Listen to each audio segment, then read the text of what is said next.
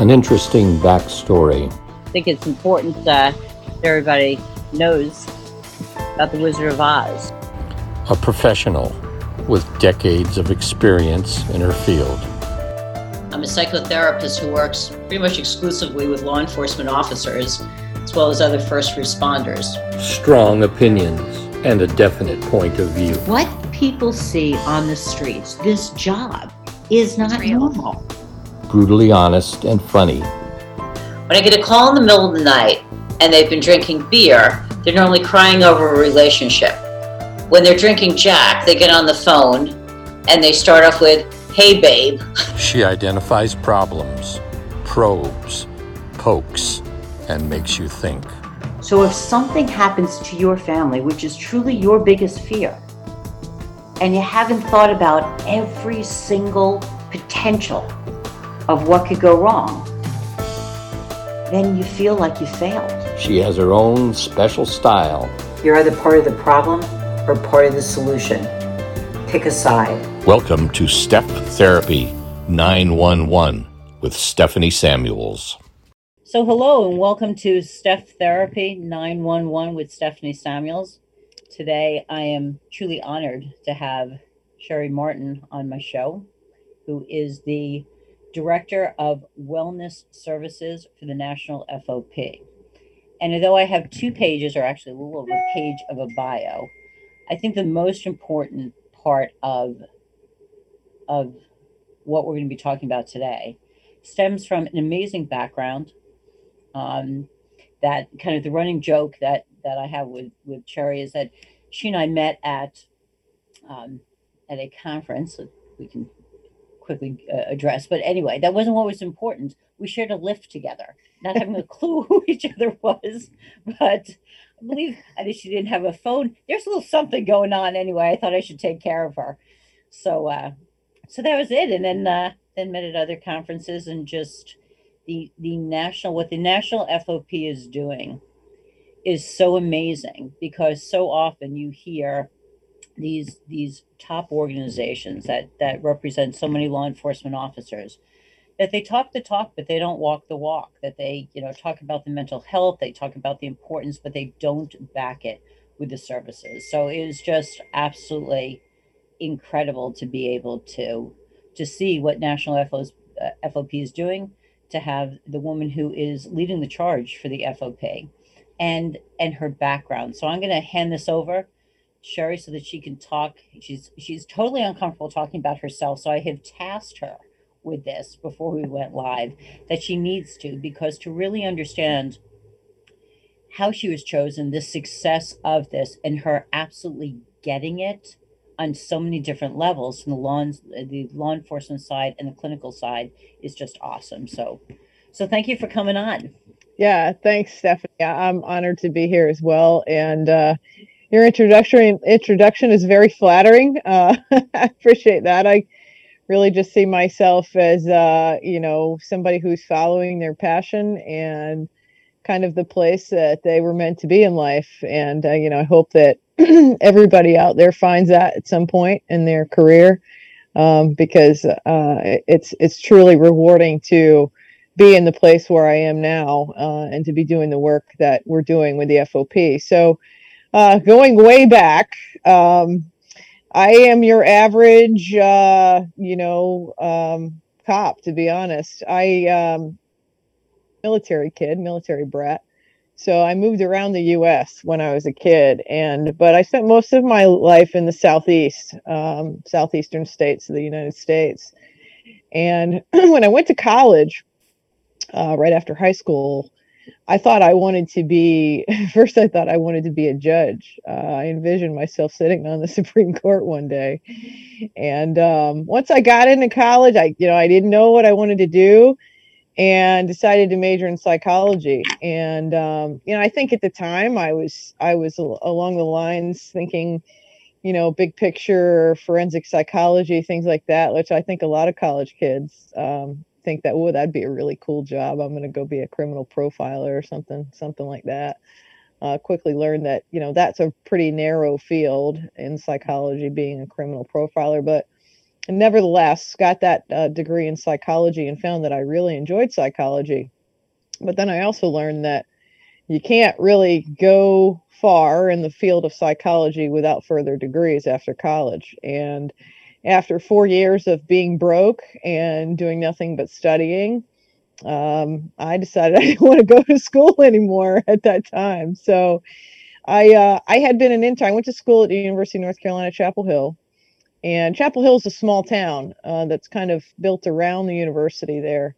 And when I was at the university, I interned at the local police department, Chapel Hill Police Department. So it's a small agency. About the time, I think we had about 100 officers there. I'm not sure what their size is now.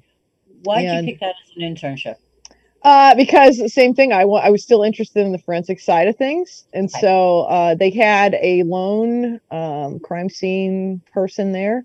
You know, a lot of agencies have a whole department of crime scene folks. They had one guy, Mr. Austin. And so he allowed me to come in and intern with him. And it was a great experience for me. And so what ended up happening is because I had been an intern at Chapel Hill Police Department, that was a logical place for me to go and look for a job. I knew I needed a job because I wasn't going to school, and I needed a job. So I went to Chapel Hill Police Department, started there in my law enforcement career. I spent about a year in Chapel Hill, and my brother, who also was for a short time a police officer, was at the time living in Charleston because he had been in South Carolina because he had been in the military as well, in the Air Force in Charleston, had left the military, did a stint with EMS, became a police officer, and he said, "Hey, Charleston's a great place. You should really come to Charleston. You should move here." And so I did. So I then joined the Charleston Police Department way back in 1997. And I spent 18 years in Charleston in my career there in law enforcement. And the majority of my career there was in the patrol division. I always found that I like patrol work the best. I think it's a number of things. Short attention span, for one. I didn't have the patience really to stick with, let's say, you know, like detective work where you have to follow a case for weeks and weeks and weeks. I like to be where the action was on the street. And so I enjoyed patrol work. And Charleston's an interesting place because it's now it's, you know, at the time when I went there in 97, it was still an undiscovered gem, really. But Charleston now is become one of the most popular cities in the United States. And so it's growing now by leaps and bounds. But I had the opportunity of watching that transition happen. And when I first moved to Charleston, there were still lots of parts of Charleston that were pretty rough. And I spent a good bit of time working the rougher neighborhoods in Charleston. And so I saw a good bit of action in that patrol work. I did do some other assignments while I was at Charleston Police Department. I was in the Warrants Division for a while. But then I promoted up through the ranks through patrol. Found that I still say the best job I ever had in law enforcement, at least, was being a patrol sergeant. I enjoyed working hands-on with the squads that I worked with the guys and girls, and actually doing the work, interacting with public, and doing that what I call real police work out there on patrol. So in my practice, that is the most common thing that people tell me that have made rank above sergeant, no matter how high they've gone, including chief, that the best time they had was as a sergeant. So. Absolutely, it's the best of both worlds because you still get to do police work. Yep. You know, you could still go take calls as a sergeant in most cases. You know, you could still do the police work, but you don't have to deal with, let's face it, the mundane calls that you don't want to go to. Yeah. And you get to still interact with officers, you know, doing the teaching and you know, sharing your knowledge and experience with them. When you get above sergeant, you feel like you're out of touch with it. And so I know that because I ended up getting promoted to lieutenant in Charleston, and was the evening shift watch commander there for a couple of years, where, you know, the Charleston Police Department is a pretty established, they're a very progressive organization. And so there's lots of special units, special assignments there, you know, from K9 to dive teams to harbor patrol to, you know, special aggressive crime squads, lots of things there. And so as the evening shift watch commander, I supervised all of that. And, you know, so department was it? I'm sorry. How big of a department? At the time I was there, it was about 450 sworn officers. I'm not sure now. I think it's a good bit larger now. Yeah. So, lots of things going on, and you know, so the way that department is structured is that the majority of the command staff there works daytime hours. So in the evening shift time, I was basically it. I was the highest ranking person working, so I was responsible for everything going on with that police department. So it was an interesting switch of perspective to, you know, having been the person out there doing all that work to, you know, having to manage sometimes several critical incidents at once, several scenes at once in a pretty widespread geographic area. You know, I now live in Connecticut, where if you travel 6 miles, you've gone through 2 or 3 towns. Charleston is many square miles large. So, you know, I had to move around the area quite a bit sometimes. So that was an interesting perspective to have, to be on that side of it, and to, you know, to try to think of things as a commander when you're used to thinking of things as a police officer, a hands-on supervisor. So good experience. You know, and one thing, I'll back up just a little bit. When I was working as a patrol sergeant, there was a point in my career in law enforcement where I thought, you know, 2 things. One day, I'm not going to want to do this. I'm going to be too old. You know, I'm going to be at retirement age. And not for nothing, I did go to school for something else. So I probably ought to do something to prepare. So I went back to school as a sergeant. There in Charleston, there's the Citadel, which is the Military University of South Carolina. They have a graduate program there. So I enrolled in the clinical counseling program there at the Citadel, went to school while I was working full-time as a police sergeant, which was manageable until I got to internship. And because there's a full-length practicum and internship built into that program. It's a pretty quality program. So during my internship year, which I did at the VA hospital in Charleston, I was trading all my shifts for midnight shifts and working at the hospital during the day, and then going to midnight shifts or evening shifts, and then back to the VA in the morning. So the experience of going through that program was outstanding. I had fantastic professors, and the internship that I did was on a research project that was working on teletherapy. So I was doing actual in-person therapy with clients at the VA, and the clientele that I had were suffering from PTSD and trauma-related symptoms, as well as some of them with clinical depression. So we did a lot of treating of those things in person, but then I would also have clients that I was seeing over teletherapy. So this is way before COVID times. This is way back around 2012 that I was doing this. And what the research was trying to was to compare outcomes between teletherapy and in-person therapy. And you know, the point is that if we can conduct teletherapy and have the same outcome that we can if we do in-person therapy, then we can do therapy with soldiers that are in theater overseas real time, so that they can benefit from therapy while they're actually overseas in conflict. So that was a great experience as well. I learned a lot, and even after my internship finished and I had completed all my hours, I continued to work at the VA on that project for a while, just because I enjoyed that work so much. And is there actually an outcome to that? I assume there is an outcome. There is, and I don't know what it is. I didn't follow up to find out. I should find out, because it would be interesting to know.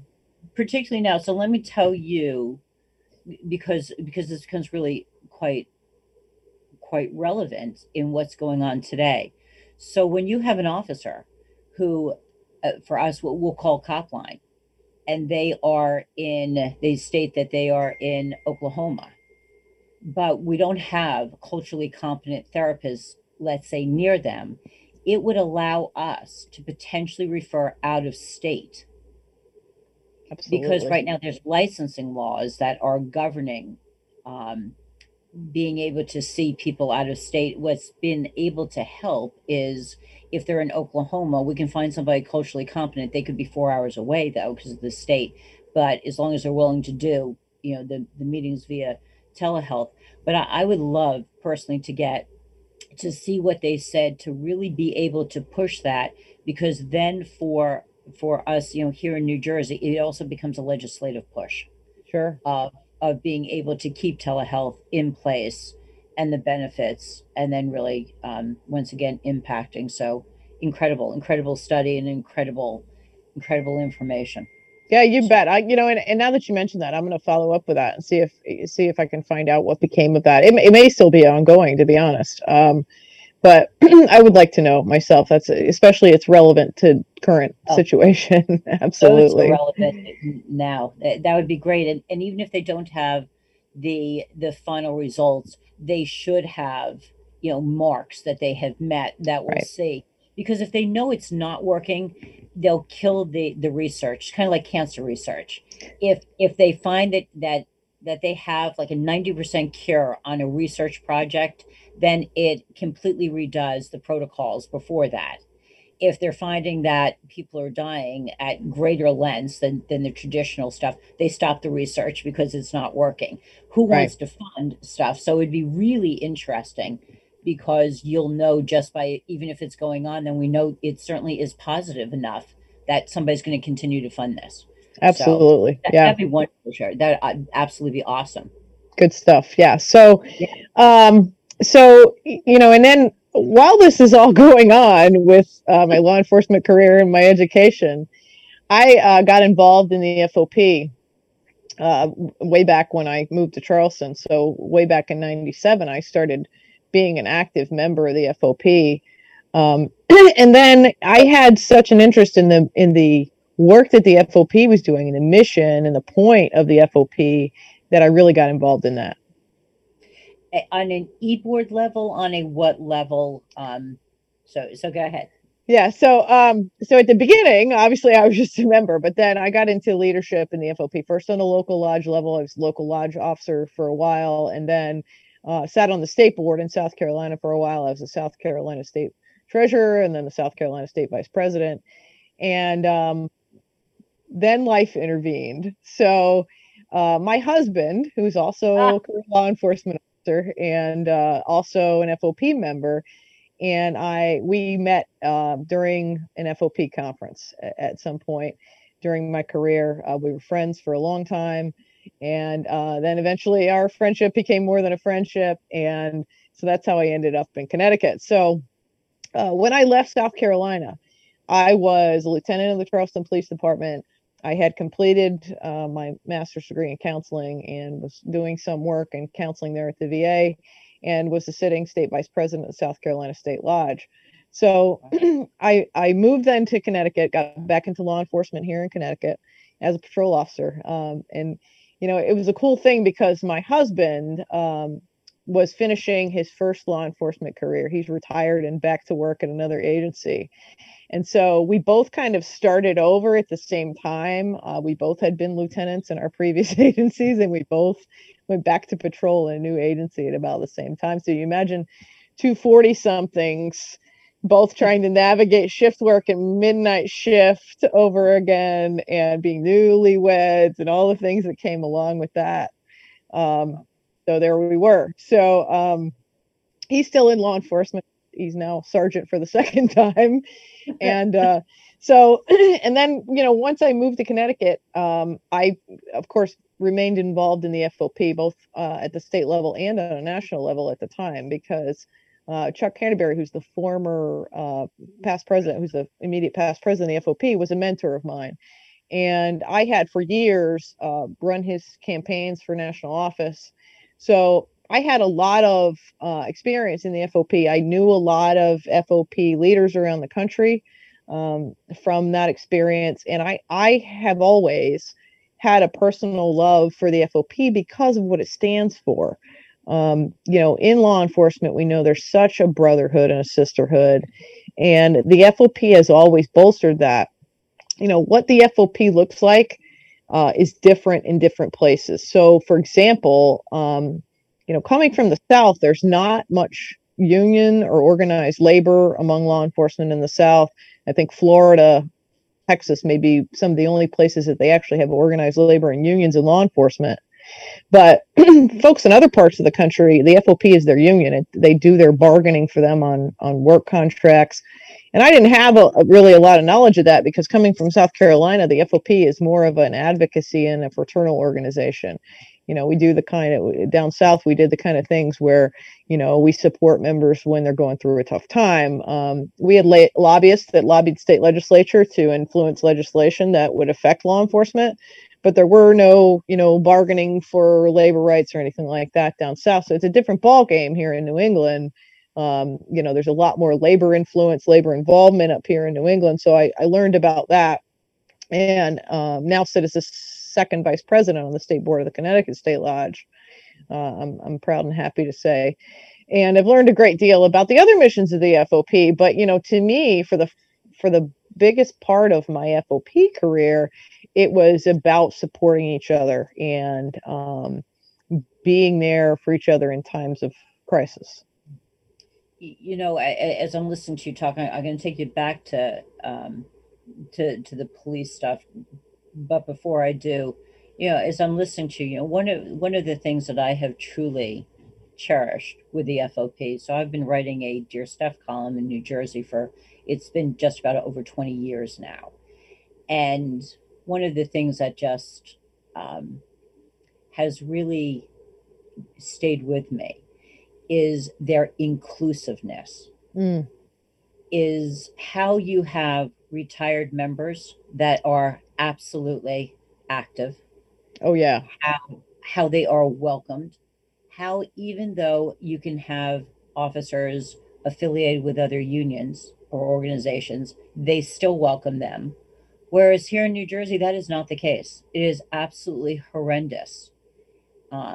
Had an officer who ended up being harassed, and his brother had died in the line of duty, and that the only thing that the union he belonged to cared about was, you're being interviewed by the FOP paper, are you a member, because you can't have a dual membership, rather than really being able to commend him for what he was doing. That's a shame. So it is. So and now listening to you, you actually confirmed on a deeper level. So what you told me was, or what you told everybody, was that you had a really good relationship with Chuck Canterbury, who is the past sitting president.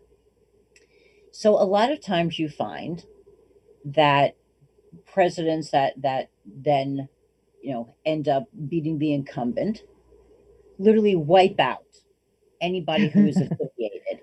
And they literally take some of the best people, and out of a whole lot of different issues, end up saying no. And so it really speaks so highly of the current president, Pat Yoes, who has been amazing, to once again look at all these people as people, not not dividing them up into friends, foes, or whatever. Is who's the best person in these positions? I don't give a shit who they support or who. That's not what this is about. Who are the best? Because the FOP is about getting the best people and the right people in the positions. And like I said, though it's certainly awkward meeting. I mean, you sat at a table for a cops conference where they brought people together that are in the here and now and in the know, and they believe are going to try and help law enforcement, and that's where we met, and then you and I testified. But it really shows the importance of the FOP, of this national organization that has said, we are picking the best. And we're just not talking about wellness. We're going to make sure that happens.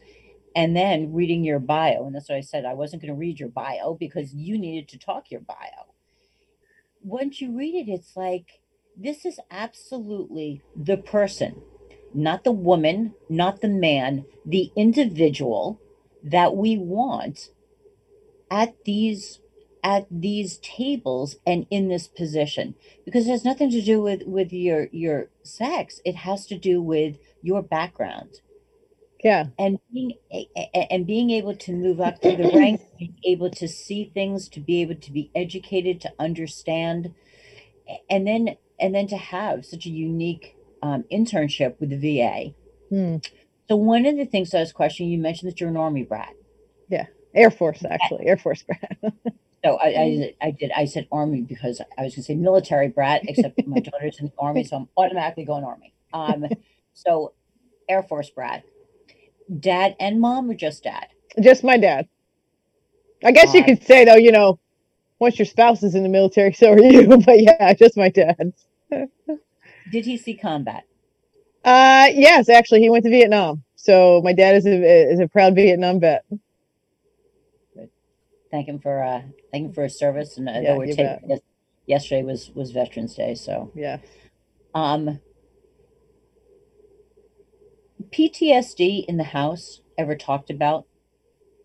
Yeah, no. And I think that my dad, if he has suffered any PTSD, I think it's become, it wasn't ever apparent, to my brother and I. I think there are some things, now that I'm educated about PTSD and the symptoms of it, I can see some things like the short temper, some of those other things. I don't think that he was ever, at least if he was, I was not aware of him having any re-experiencing, maybe some hypervigilance, but I think more of the other things that come along with it, the anger, um, the shortness of patience and things like that. I can see that sometimes. My mother will complain that he has some of those symptoms, but I think that's more of her, being my mom. So, but yeah, no, I mean, it wasn't, let's be honest, it wasn't even something anybody talked about. If people even knew what it was, Right.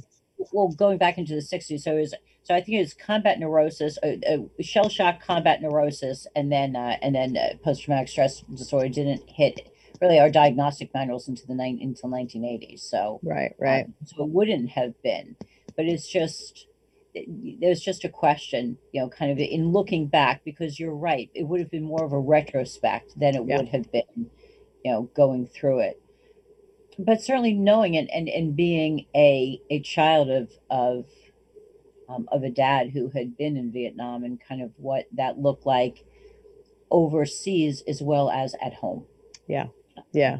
I have had the benefit, if you will, of, growing up in a military environment. So friends of the family were military folks, even still.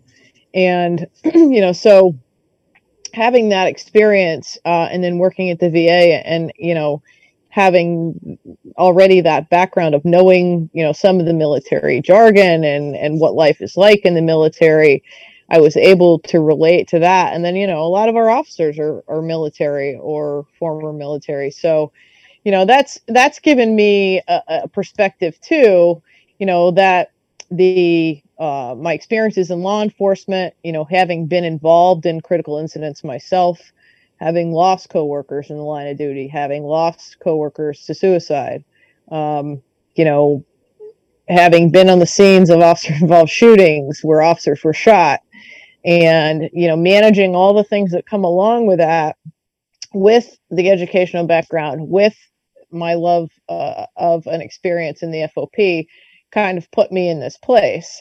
And to, kind of taking a step further about how the FOP got to where we are now with the things that we're doing. The FOP has a number of committees that do work within the FOP on a range of things. The Wellness Committee is just one of those committees. Previously, until a few years ago, our organization has mostly been labor and legislative support for law enforcement. So, we are that arm that sometimes advocates for labor rights. We, lobby legislatures to, affect legislation that affects law enforcement. But wellness was just a committee, among all the other committees that we have, whether that's, we have a committee that looks at border safety and security. We have a committee that looks at, pension systems, all of these things that the FOP does. And wellness was just one of those things. And then we had an opportunity as a wellness committee, and I became the chair of that committee. Now, at the time, I was still a working police officer and, was just appointed to be the chair of that committee.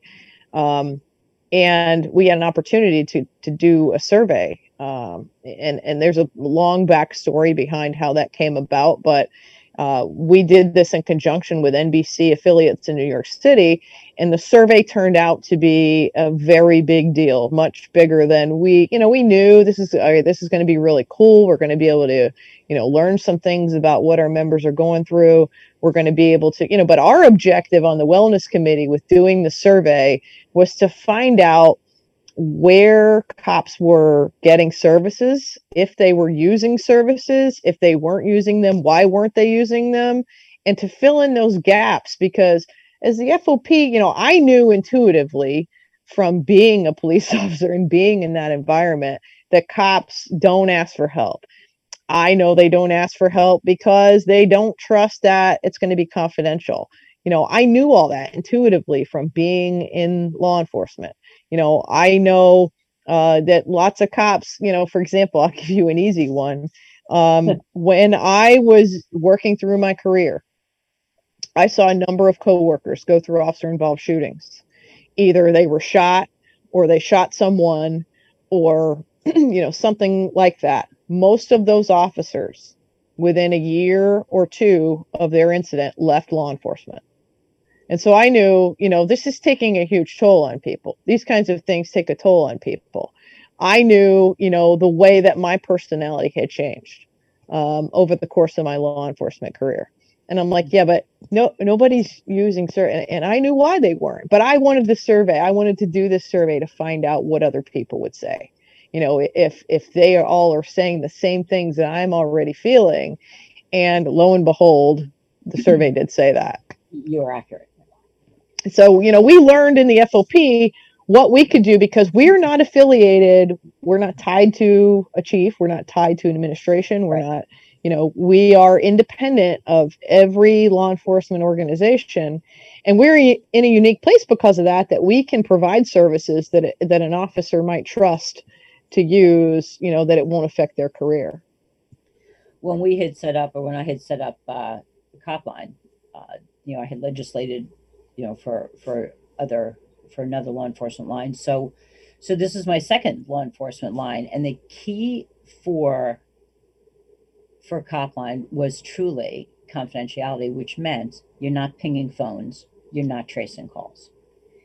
And knowing damn well that our training was phenomenal and that people that call hotlines don't typically die by suicide.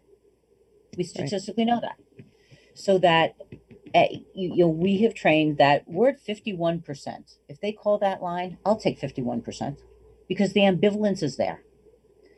But if they don't call, we're not at 51%. So being able to say, we are a non-rescue line. We are not pinging your phones. We're not sending rescue.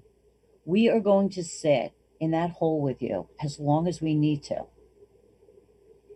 And that, and it's not just for suicide because the belief is if we can grab them with low hanging fruit and we're starting to see it.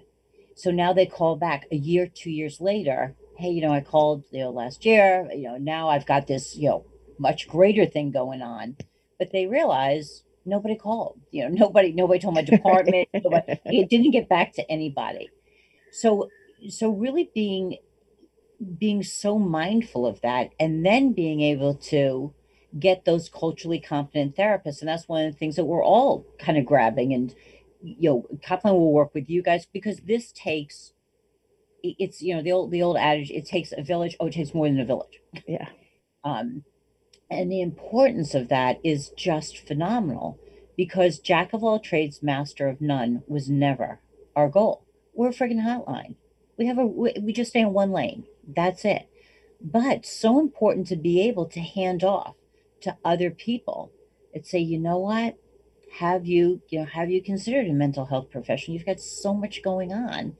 We have vetted people, that are culturally competent in this area. It's just phenomenal to be able to do that, and to truly try and plug in holes that we know exist, and understanding it's not just hypervigilance, it is the reality of their worlds. Yeah.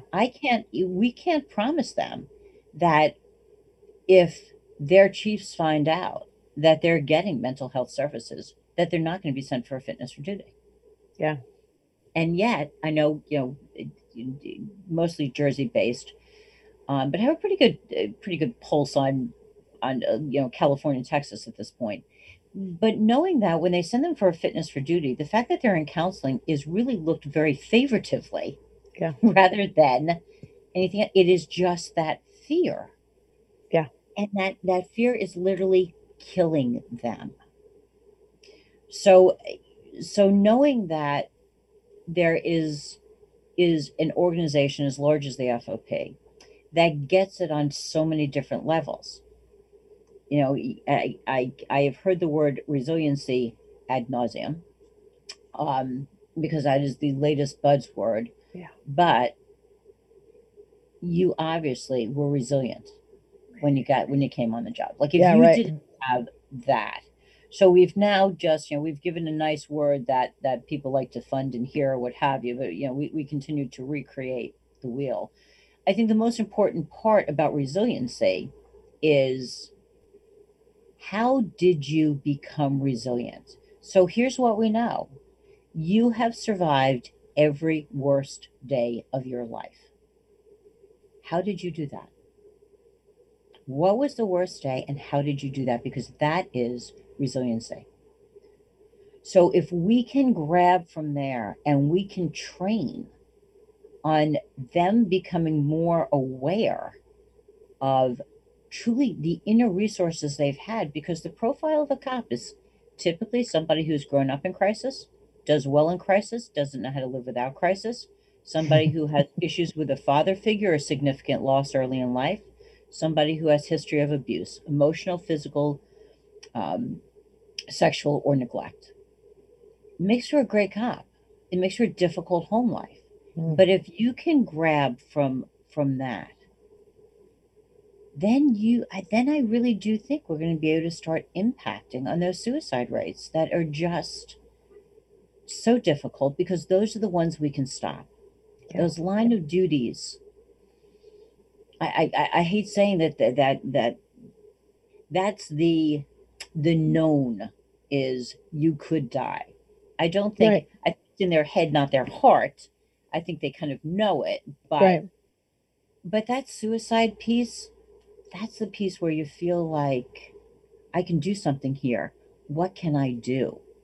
What are these pieces? And I feel like the FOP is doing just that. They're looking at this on both a breadth and a depth level, and being able to allocate resources, and not a FOP might have money. There's just not millions of dollars that we get to plug into wellness or what have you. There's so much going on. I mean, legislation right now with the shift in societal issues, there's only so much that anybody can do. But the understanding, and then you guys being able to connect with organizations, and I know you guys have been wonderful with Copline, but to be able to truly vet the organizations to make sure that they're congruent with what your mission is. Because there's nothing worse than putting up a resource and finding out that they aren't doing what you think that they're doing, that they're transferring lines to a service at night, or I know for us, there's a whole big thing. We wanted to set up texting, we've got over 100 volunteers and all different backgrounds. And when the volunteers came back and said, I will not participate in texting, I was on enough wires and said, under the Fourth Amendment, these officers' phones are going to be taken.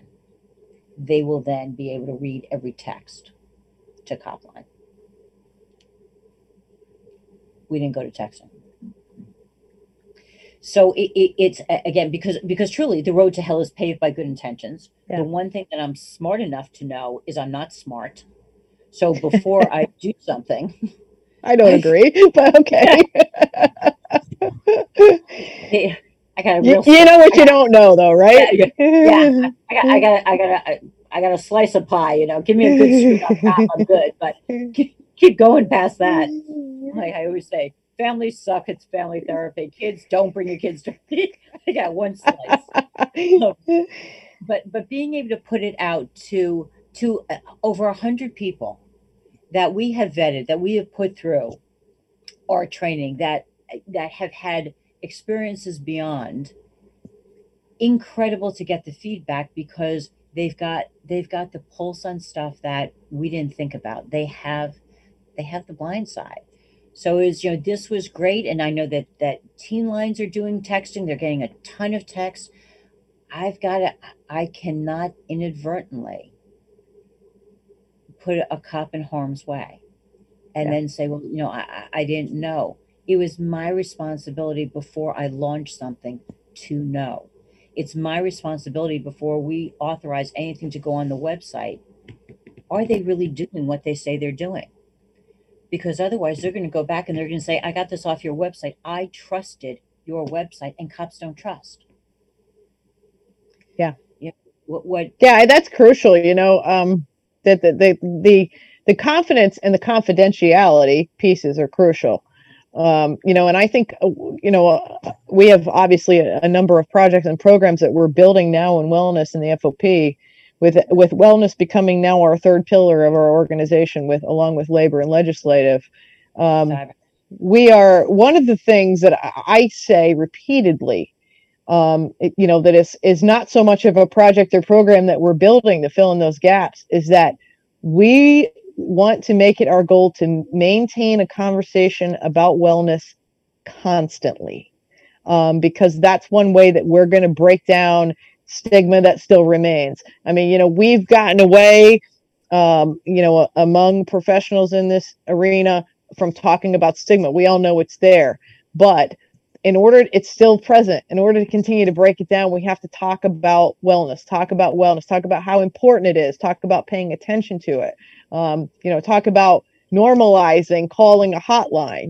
If, like you said, if they call Copline and nobody comes after them after a year, that builds confidence. And then cops talk to each other. I always say, I was sitting on a panel maybe a year ago, a panel of experts, and they're talking about, how to get cops to buy in, and how cops, to take some of these strategies that we're building and use them. And, and I say, you guys are forgetting one thing, is that cops ask other cops for advice. So let's say, first of all, there's a million social media groups out there that are just for law enforcement. There's groups on Facebook that you can only be a member of if you're in law enforcement. They can verify that you're in law enforcement. Guys will get on there and ask for who cut your grass. I mean, and if they're going to ask for, advice, they're going to ask a buddy who they trust that's been through it. And so, we want to make sure in the FOP that we are able to provide that from somebody that they trust. So when we start to vet programs or practitioners, or, we started with inpatient treatment facilities, even before we had a wellness division, the wellness committee was vetting inpatient treatment facilities. So, right now we have 4 that we have MOUs with. And because this is a time-consuming process, what we're doing, because when we vet a facility, and it's going to follow with individual practitioners and other wellness programs that are out there, because they're coming out of the woodwork everywhere now, we have a thorough vetting process that we go to. So, for example, for an inpatient facility, we physically go there. We tour the facility, every nook and cranny and corner. We talk to clients that are at the facility out of the presence of staff. If we're not allowed to talk to them out of the presence of staff, that's a red flag to us. If staff feel like they have to hover over while we talk to a client about their experience in that facility, that's an issue for us, because we want an honest appraisal from that officer or other first responder of what kind of experience they're having in the program. So by doing that, we are identifying those facilities and programs that we know are quality, and making sure that we follow up with people who go through the program or see that practitioner or provider to see what their experience was. Because, like you said, we don't want to recommend something. We did the same thing with Copline. I mean, somebody on our committee called Copline and went through a whole vetting process with Copline. And so, we found that Copline was fantastic, so we recommend Copline. But that's what you need to do. And I always say, when I lecture, I'm like, for God's sakes, don't believe me. I founded the damn thing. I'm the director. Don't believe me. Call it. Call it at weird hours. When you wake up for the male piss, if you're over 40, call it then. You want to know, who's at these off hours and what's going on, because that's really vetting. Yeah. That's doing true due diligence, and that's imperative. Yeah. Another thing that we've been able to do because of our structure is we can go to, so I'm one person. Even the guys on my committee don't know all the corners, over the country and what practitioners are out there. So we're going to our state lodges and our local lodges and saying, if you know a practitioner or a program or a provider in your area that you think is quality, that has that expertise in working with law enforcement, let us know who they are, so that the committee can take a look, and the committee can go through our vetting process and put them on this directory that we're building of services. And when this directory is complete, and a cop will be able to go to the directory, find resources in their area, and be able to use those and trust that they've been vetted, and that they're going to be quality, and that they're going to be culturally competent in this area. So huge. When we do the applications for retirees who are potentially going to be answering the lines, it pretty in depth. And one of the questions is, have you ever seen a mental health provider, and would you recommend that person? And then that's one of the ways that we then start to vet who it is. And it's also a way that we vet our retirees, because if we have a retiree that has never sought counseling, and then so I'm the first kind of line that of vetting, they'll call them up and address it. And if I've got people that do not believe in counseling, it's going to be too heavy of a lift. That's not going to be a good fit for Copline, because they bring that bias in with them.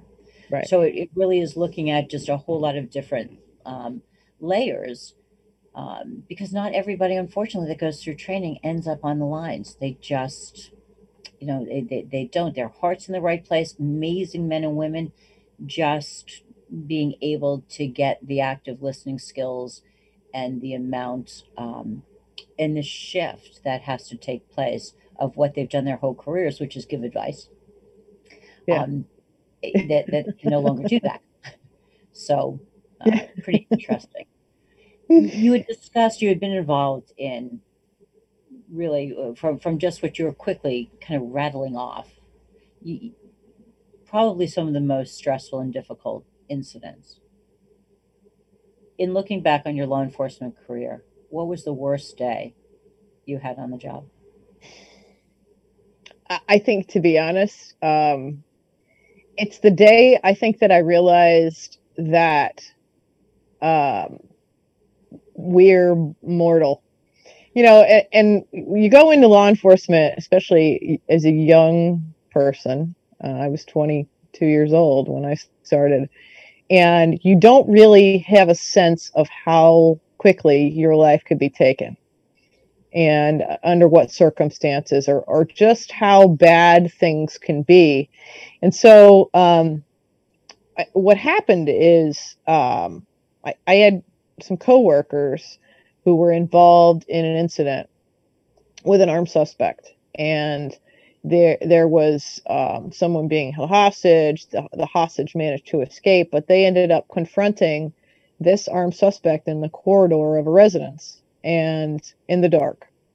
and one officer fired and killed the armed suspect, but in doing so, one of his rounds ricocheted and hit his partner, and also killed his partner. So that was sort of a wake up call for me. Like, that could have been me.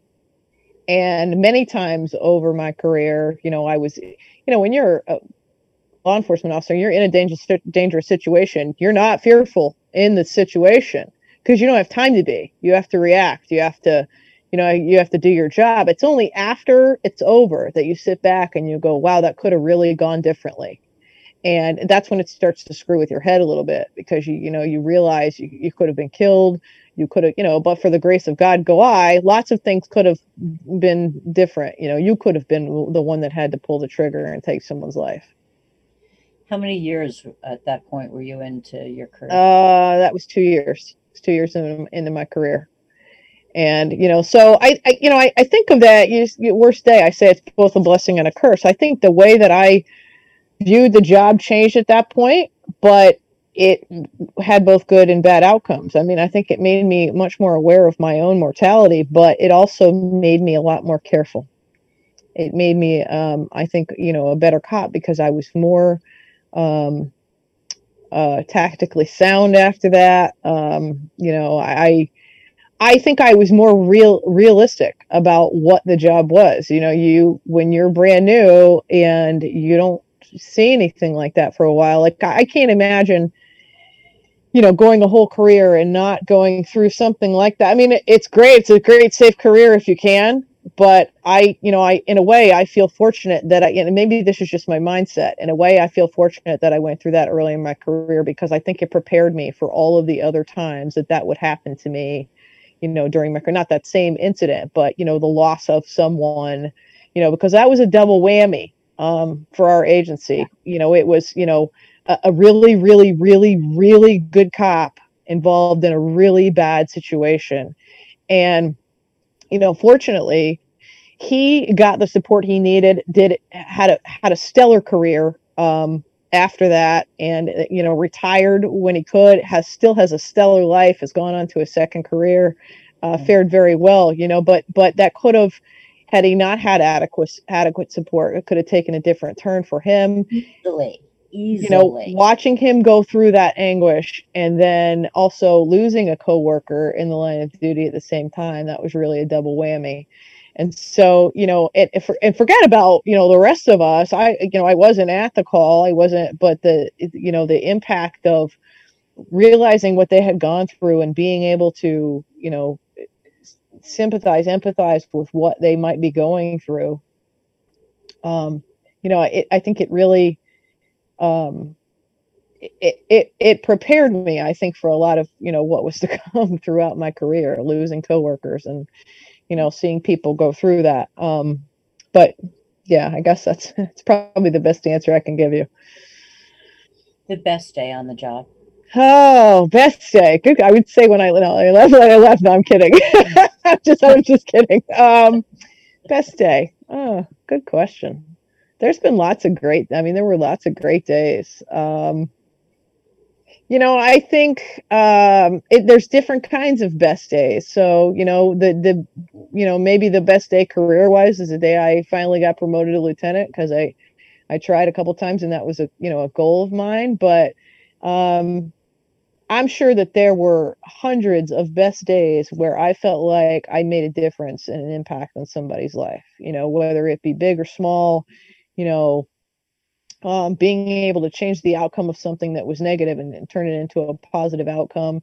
And, one thing I say is that I'm not sure if it's age but I've often said that I think the job took my memory. I can't remember a lot of things that I did over the course of my 20-something year career, and, good and bad. But I know many times, I went out and worked and sometimes worked a really long, hard shift, but felt good at the end of it, even though I was exhausted, because I felt like I had done something positive.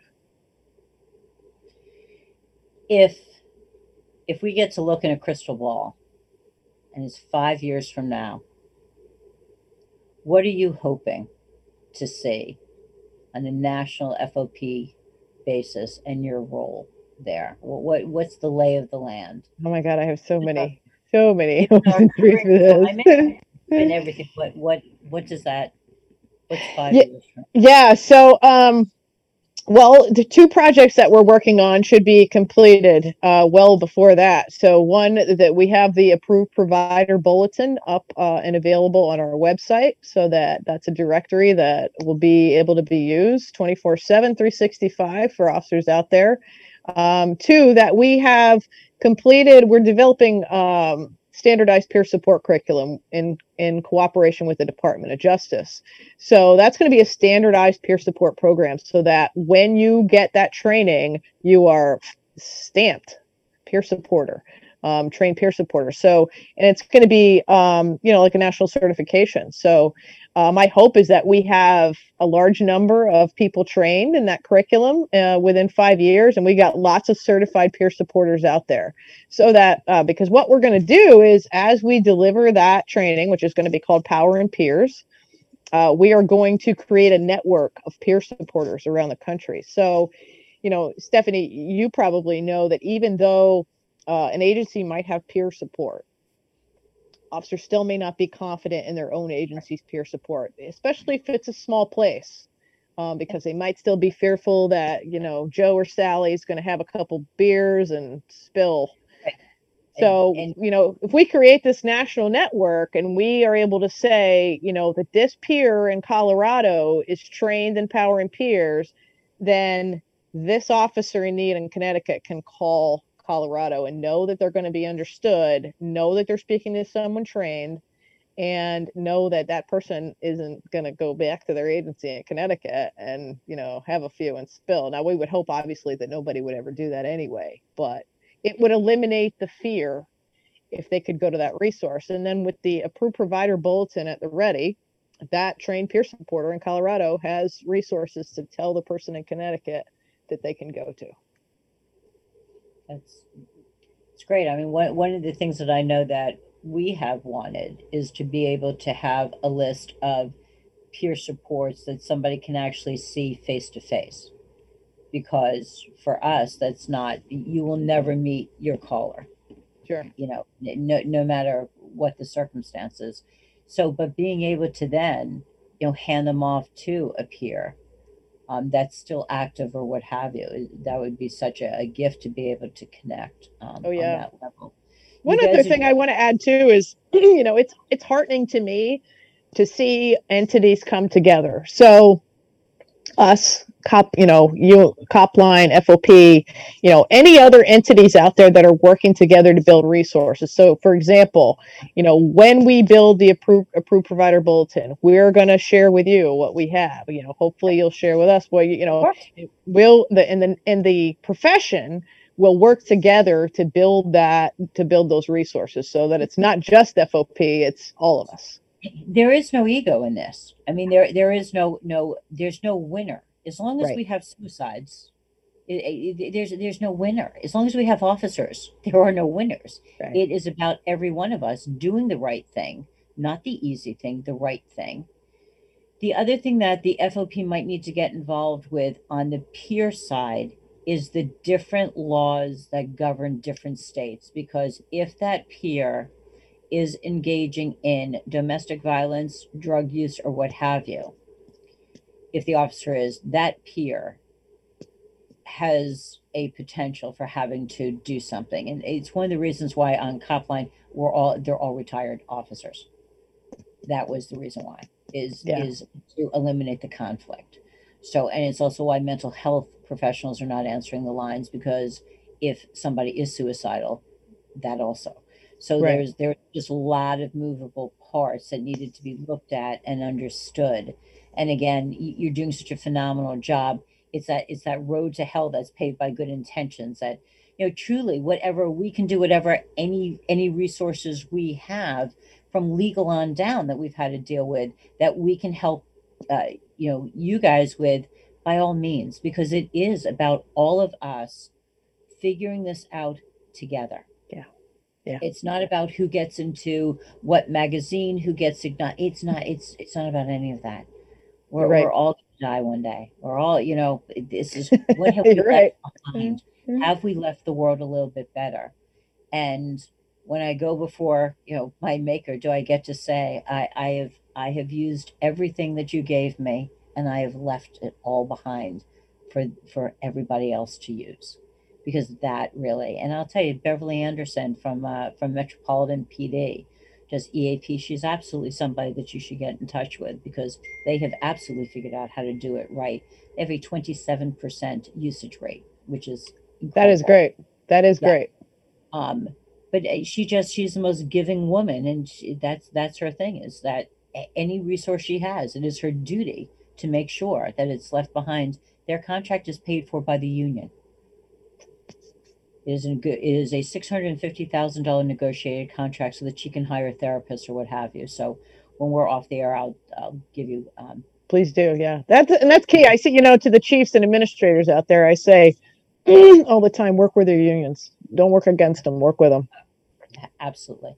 Is there anything that I haven't covered that you wanted to talk about that that you would hope to be able to get out?